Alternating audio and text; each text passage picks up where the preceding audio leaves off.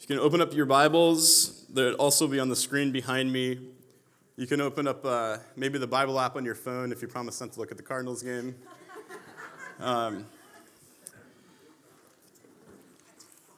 This is Psalm 51. It says, "Have mercy on me, O God, according to your unfailing love.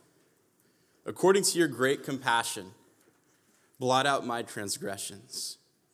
Wash away all my iniquity and cleanse me from my sin. For I know my transgressions and my sin is always before me. Against you, you only have I sinned and done what is evil in your sight. So you are right in your verdict and justified when you judge. And surely I was sinful at birth, sinful from the time my mother conceived me. Yet you desired faithfulness even in the womb. You taught me wisdom in that secret place. Cleanse me with a hyssop, and I will be clean. Wash me, and I will be whiter than snow. And let me hear joy and gladness. Let the bones you have crushed rejoice. Hide your face from my sins and blot out all of my iniquity.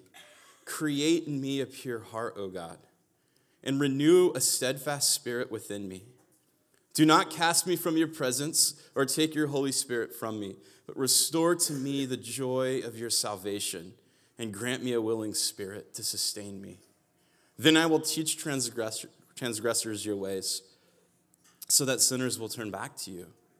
Deliver me from the guilt of bloodshed, O God, you who are my God and my Savior. And my tongue will sing of your righteousness. Open my lips, Lord, and my mouth will declare your praise. You do not delight in sacrifice, or I would bring it. You do not take pleasure in burnt offerings. My sacrifice, O God, is a broken spirit, a broken and contrite heart. You, God, will not despise." These are beautiful words written, a psalm, a poem, a prayer. And they were written by a king. They were written by a king after he made one of the biggest mistakes of his life.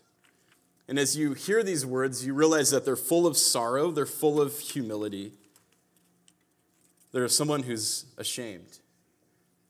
And it's a cry for mercy and compassion and a hope that there is a possibility for a future. These are the words of David, who wrote many of the Psalms. David the psalmist, David the shepherd who became king. And we've been kind of following these Psalms of David over the last month and looking at the life that David lived and the experiences that David has and the Psalms that are written from those experiences. And what we find is that David goes through a lot of ups and a lot of downs.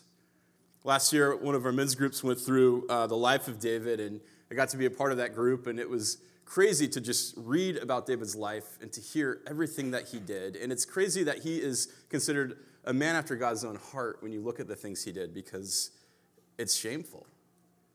And from his experiences, from these ups and these downs, these highs and these lows, come forth this prayer book called the Psalms that God's people have used for centuries. And we've been talking about not just the highs and the lows, but the experiences that feel like you're in the depths of the valley, the canyon experiences where it's like, this is the dark night of the soul. We go through these experiences where, what do we do with this? And what we find from David is that in the midst of whatever we're going through, we bring it to God. The Psalms give us a language to pray in the midst of our canyon experiences. And this psalm is a famous one of the most famous psalms. And it was written from an experience that caused David great shame. I want to talk about shame today and how we process our shame. For David, this story comes out of 2 Samuel chapter 11. There's this famous story of David and Bathsheba. Some of you are familiar with this story, but the story starts in verse 1 with this line. It says, "In the spring, at the time when the kings go off to war, David sent Joab out with the king's men and the whole Israelite army." So it kind of sets up this scenario where David, who's the king, it's a time where they go off to war, but he doesn't leave. He doesn't go out with his troops. And at this time in history, the king would always be with the army. You would always go out and you would be leading the army. You'd be leading from the front. You would be with the men. And it says that he stays back and he sends someone ahead of him. So he's already kind of in a place where he probably shouldn't be. He should be out doing what he's responsible for as a king. And one night, he's up on his palace rooftop, and he's looking out, and he ends up seeing this woman who's bathing. And, it's not like every house has a bath back then, so they would go to the bathhouses, and there's this woman who catches his attention, and he says, "Who is that?" And he wants to find out, and he calls this woman in, and he calls them to his chambers, and they lay together.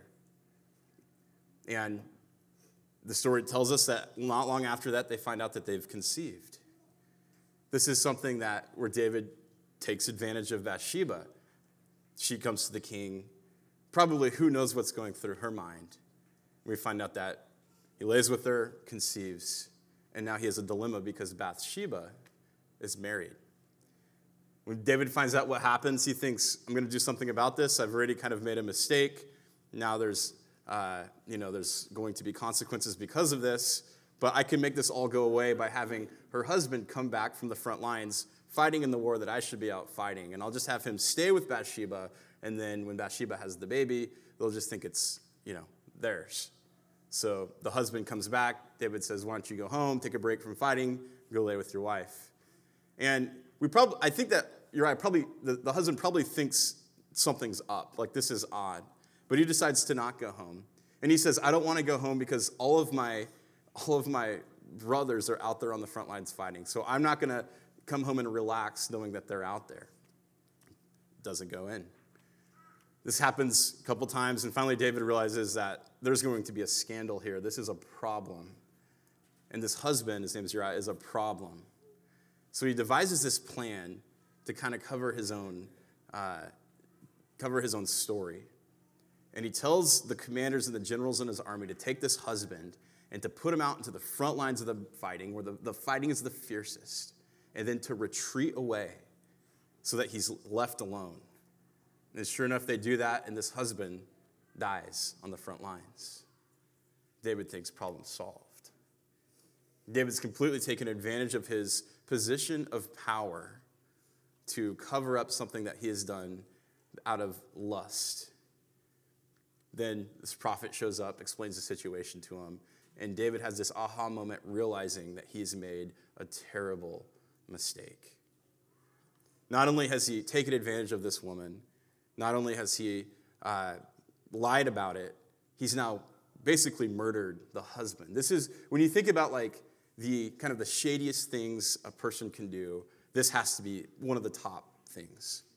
To take someone's wife and then to have the husband murdered. And you hear this story and you think, this is David, this is the king, this is the man after God's own heart. And you hear this story and it's absolutely devastating. It's stunning. It's scandalous. One of the things that I think is amazing about Scripture is it doesn't leave out the dirt. Scripture doesn't hide these kind of things and pretend like, that we got to uphold this image of who David is and who this king is. No, it shares some of the darkest stories, and this is one of those darkest stories. And the ramifications of what happened after this event takes place, we find David just crippled with shame of what's happened. It's like he wakes up from the spell and realizes the consequences of his actions. And he's devastated. And he writes this psalm that comes from it. Shame it's a powerful emotion. The dictionary just defines shame as a painful emotion caused by consciousness of guilt, shortcoming, or impropriety. I think it's interesting that it has guilt in the title. I would say that shame's actually different than guilt. Shame is it's an extremely painful feeling and experience in which we come to believe that we are unworthy of love, belonging, and connection. I think for David, he has done something now that when we read it, we're kind of all disgusted by him. And he's absolutely disgusted, thinking what he's done.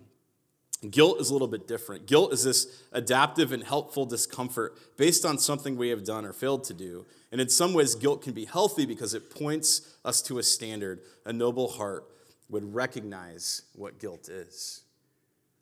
Guilt is, we feel guilty for the things that we do. We feel shame for who we are.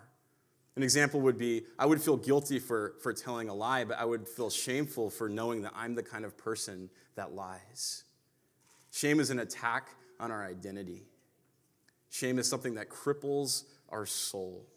It's something that suffocates us. But here's the thing about shame. Shame always comes from the evil one. It's always something that Satan places in our life. There's a difference of guilt and conviction for doing something wrong. But when we start to believe the lies about ourselves, it can cripple our soul. Shame is something that can suffocate us from within. If it always comes from the evil one, what we find is that shame enters the story in Genesis chapter 3. We all kind of know the story of Adam and Eve. At the end of chapter 2, what we find is that Adam and Eve, the man and his wife, were both naked and they felt no shame. Interesting detail that they put into that story, in the creation story. Adam and Eve are naked and they feel no shame. And then Genesis 3 happens. And we know this is the story where Eve, walking through the garden, she sees fruit. The serpent shows up to deceive her. She knows that this is the forbidden fruit. She's not supposed to take it. Satan basically lies to her and says, did God really tell you not to eat that? Like, really, God's holding out on you. This is great fruit. There's all sorts of discussion of what kind of fruit it is. It's usually, we think it's an apple. I always joke with my kids that it's a tomato because I think Satan convinced her that it wasn't a fruit so she could eat it. It's a terrible joke. But we find that she does take the fruit and she indulges. And then Adam shows up and he takes the fruit and indulges.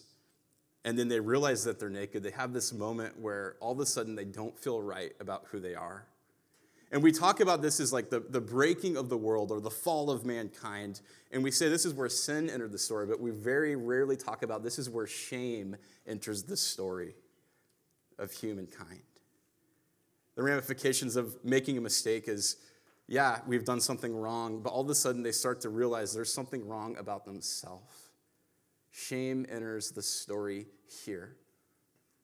They're ashamed of being naked, and they take fig leaves, and they cover themselves up. And then God shows up, and we find that God is asking, where are you? And he pursues them, and this whole conversation starts. But shame enters the story because of these people taking fruit off of this tree. And the shame enters the story because the servant deceives the humans, bringing shame into their life.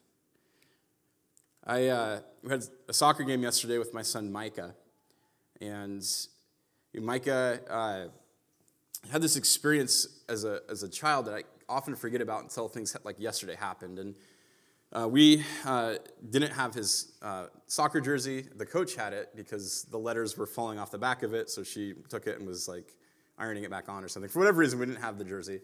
And so I show up to the game, and the coach gives us the jersey, and I'm like, here, Micah, let's put the jersey on, take off your shirt. And he goes, can I go back to the car to do that?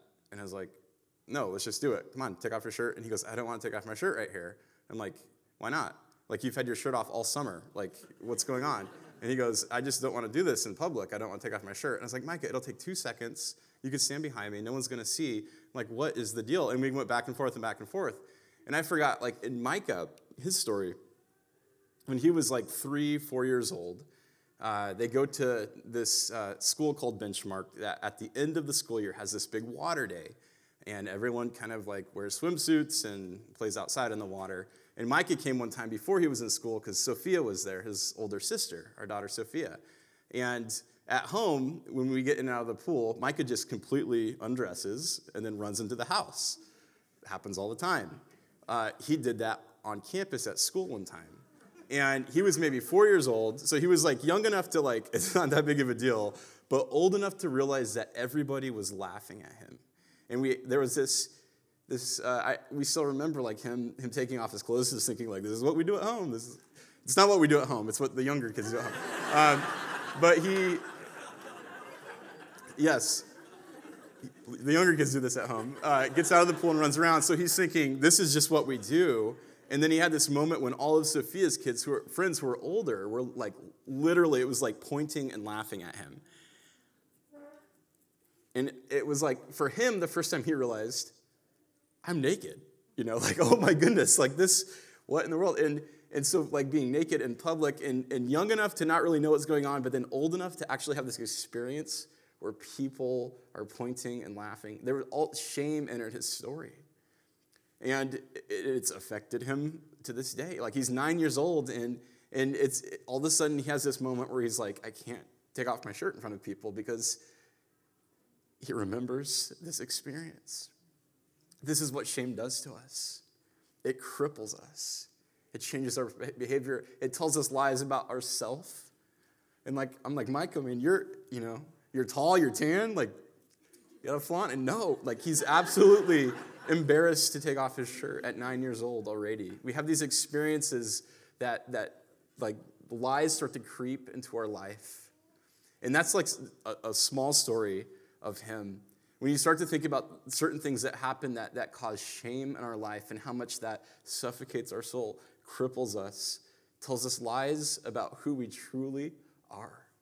Shame is something that's absolutely crippling. When we feel guilt and conviction, it's about something that we've done, but shame is a lie about who we are. And it enters the story in Genesis chapter 3. I think, shame isn't something that I really struggle with until you start to kind of identify, like, all of us have shame. And I'm able to recognize certain things, usually through counseling, that, I'm ashamed of a lot of stuff. And it changes who I am. It changes, like, it's not just that I'm a broken person that has struggled with sin. There's shame that are consequences of those decisions I've made or things that have been done to me. But it's hard to recognize shame. I kind of read this list about things. Here's how we're able to recognize shame in our life. Usually when we're living in shame, there's this fear of exposure and intimacy with other people. We're afraid of someone finding out who we really are, so we isolate, we hide. We can't share, we can't open up. Like, this is Adam and Eve covering themselves with fig leaves. Number 2 is never feeling like you do well enough. Kind of being driven by, for me, it's like if I can perform well enough, or if I can, be the best pastor I can be, or be the best, like, there's this image management that I go into because I feel like I'm never kind of performing well enough in my life. And I'm not really one that struggles with perfectionism, but I'm one that struggles with just image management, wanting everyone to think highly of me and my accomplishments. The third thing would be you're just devastated by criticism.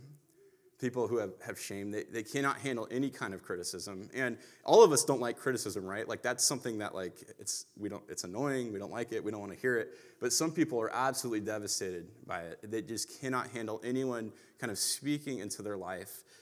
Any kind of criticism completely disables them. Fourth thing would be they're overcritical of themselves or others. And Marcy will tell you, this is me. And here's how shame plays out in my life. I'm super critical of myself. I'm super critical of other people. I'm cynical. I'm skeptical. And I'm an external processor. And I joke that it always drives my wife nuts because I just have to get it out. But deeply overly critical of other people and myself. Another thing would be extremes of bitterness and rage, and then compliance with pleasing people. And so this idea of people who are shameful, it's go through these extremes of being super bitter and mad at people, and then within like the next minute you turn around and you're trying to do everything to keep people happy. Number 6 would be being primarily motivated by what other people think, being a people pleaser. That you're, again, goes back into that management. It's something that we should all, care about, what other people think, but this is something that primarily drives us. 7 would be primarily motivated by fear. Last week we talked about fear. When we're ashamed, like, fear grips us, cripples us. For Micah, like, he was afraid, like, I couldn't communicate with him at the soccer game. Like, it could not get through with him. He just wouldn't move. He was completely frozen by this experience. And we become motivated by fear because of shame. Another thing would be underperforming to avoid risk. We don't want exposure, and so we just kind of underperform, keep a low profile, stay key. But really the truth is we're hiding because we don't have the courage to act out. 9 would be self-hate, self-deprecation, feeling bad about yourself, always cutting yourself down. We find that sometimes, like, we do this, and it's almost like we're either starving for a compliment or we just really have a really low view of ourselves. There's just self-hate.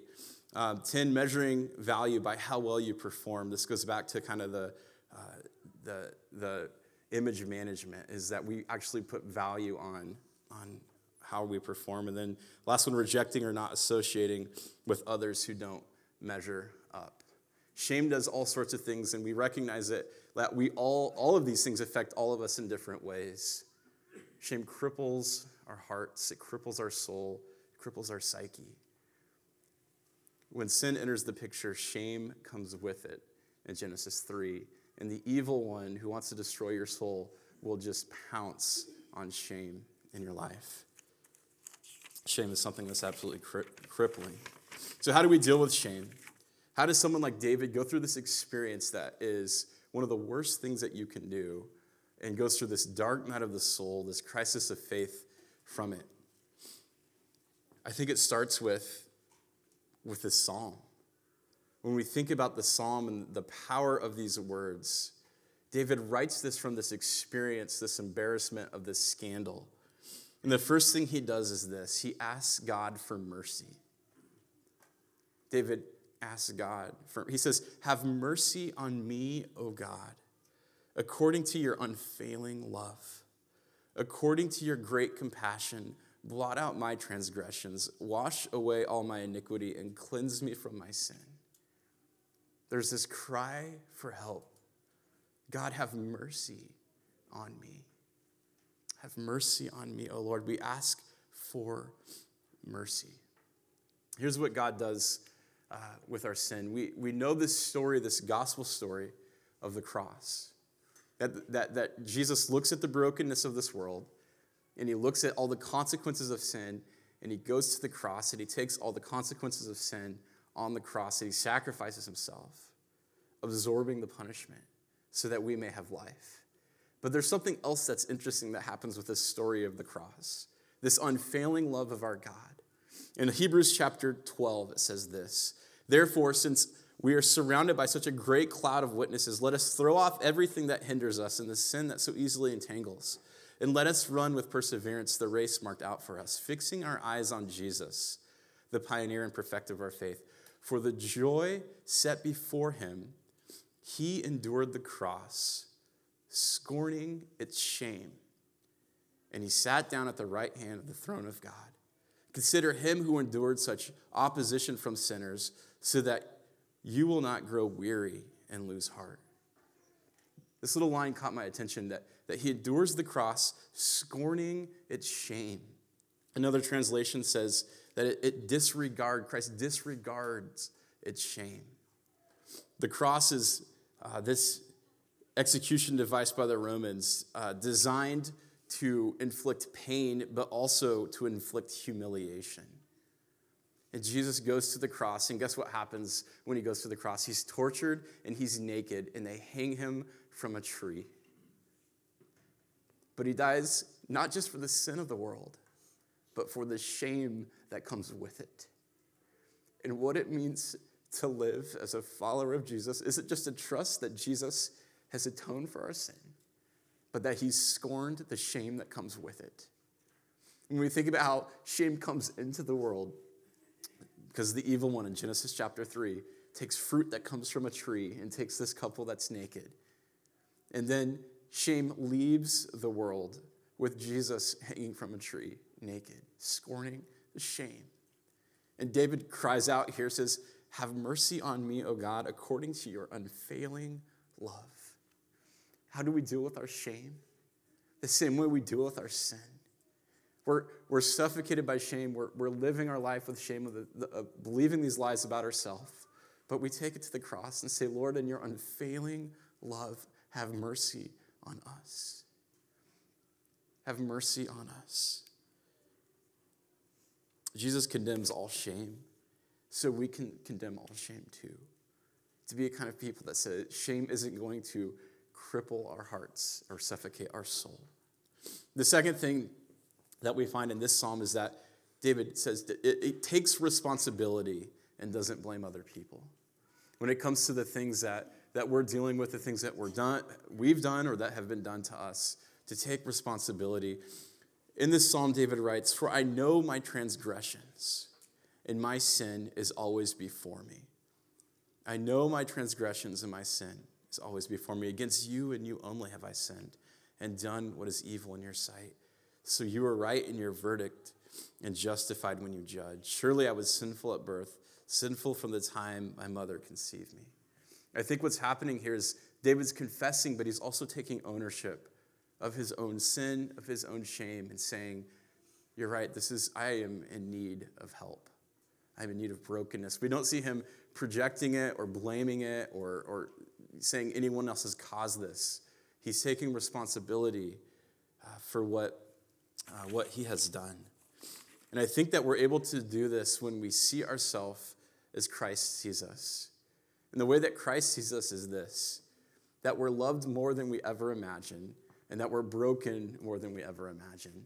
But because we're loved more than we ever imagined, the brokenness, we could take it to God, and he starts to repair it. We see ourselves as Christ sees us. The third is to allow God to cleanse you. Allowing God to cleanse you, we have this really, really churchy words for this. We might call it holiness. We might call it sanctification. But we believe that on the cross, God does this work for us, that atones for our sin, that scorns our shame. But now God is doing this work in us. He's working in us to make us what he designed, to make us more like him. There's this cleansing, and this is a daily process that God, we come back to him and we say, Lord, cleanse me. Cleanse me with a hyssop, and I will be clean. Wash me, and I will be whiter than snow. Let me hear joy and gladness. Let the bones you have crushed rejoice. Hide your face from my sins and blot out my iniquity. One of the pastors of our other churches says this, that darkness doesn't have the power to define us.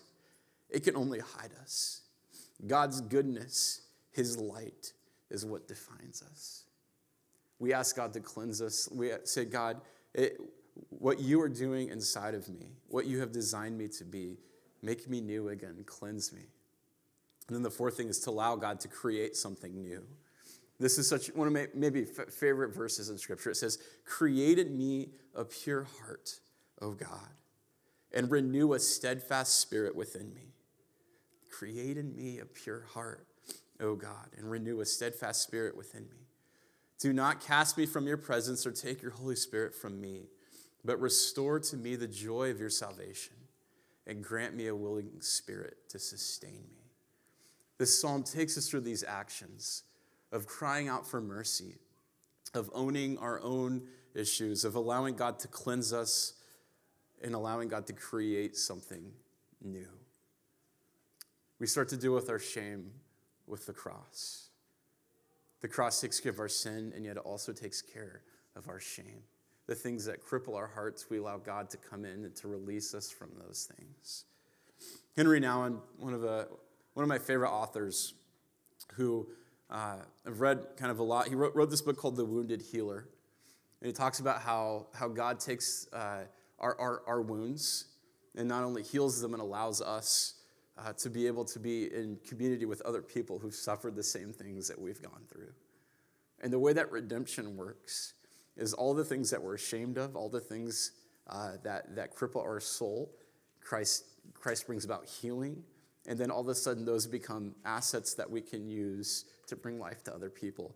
It says this, Henry Nouwen says, when our wounds cease to be the source of shame and become a source of healing, we have become wounded healers.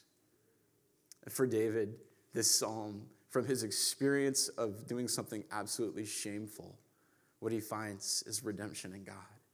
And he writes this psalm that allows God's people to process going through experiences where we're ashamed, either because of what's happened to us or what we've done.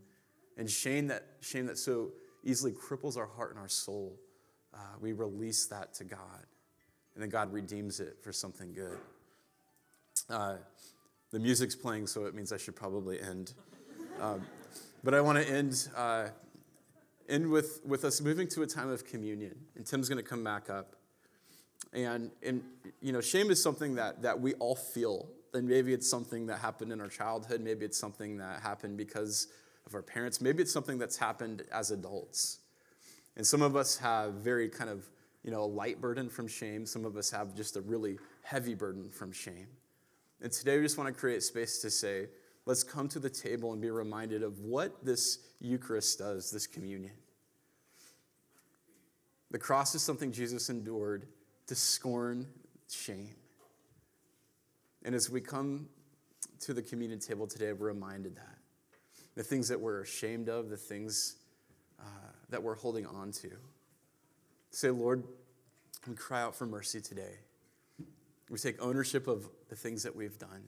We ask you that you would cleanse us and that you would create something new, that you would bring about redemption in our stories so that we could be the kind of people you desire. I'm going to pray, and then when you feel ready, you can move to communion. We have them on both sides of the room. Communion for us is something that we invite everyone to if you are a follower of Jesus. We take a piece of bread that represents the body of Christ that hung on the cross, the body of Christ that was broken open. We take a cup of juice that represents the blood of Christ that was poured out, that was shed to cleanse us from our sin, to scorn our shame. And we come today remembering what God did. And we invite God into our soul to heal the things that we're ashamed of. Let's pray. Lord, we're so grateful for your love for us. Lord, we're reminded of your love for David, who did something like this story with Bathsheba. And yet you weren't done with David, even in the midst of how scandalous this was. And we find hope, Lord, that in our stories, even in the midst of scandal, even in the midst of things that just we're ashamed of, that you don't give up on us. And in fact, while we're still sinners, you love us. And that you endured the cross because you thought we were worth it. We're so grateful for this story, Lord, that you would scorn the shame. And today, Lord, I just pray that you would release us, you would release people in this room that are just crippled by shame. That you would start this healing process. That you would have mercy on us, O Lord, according to your unfailing love.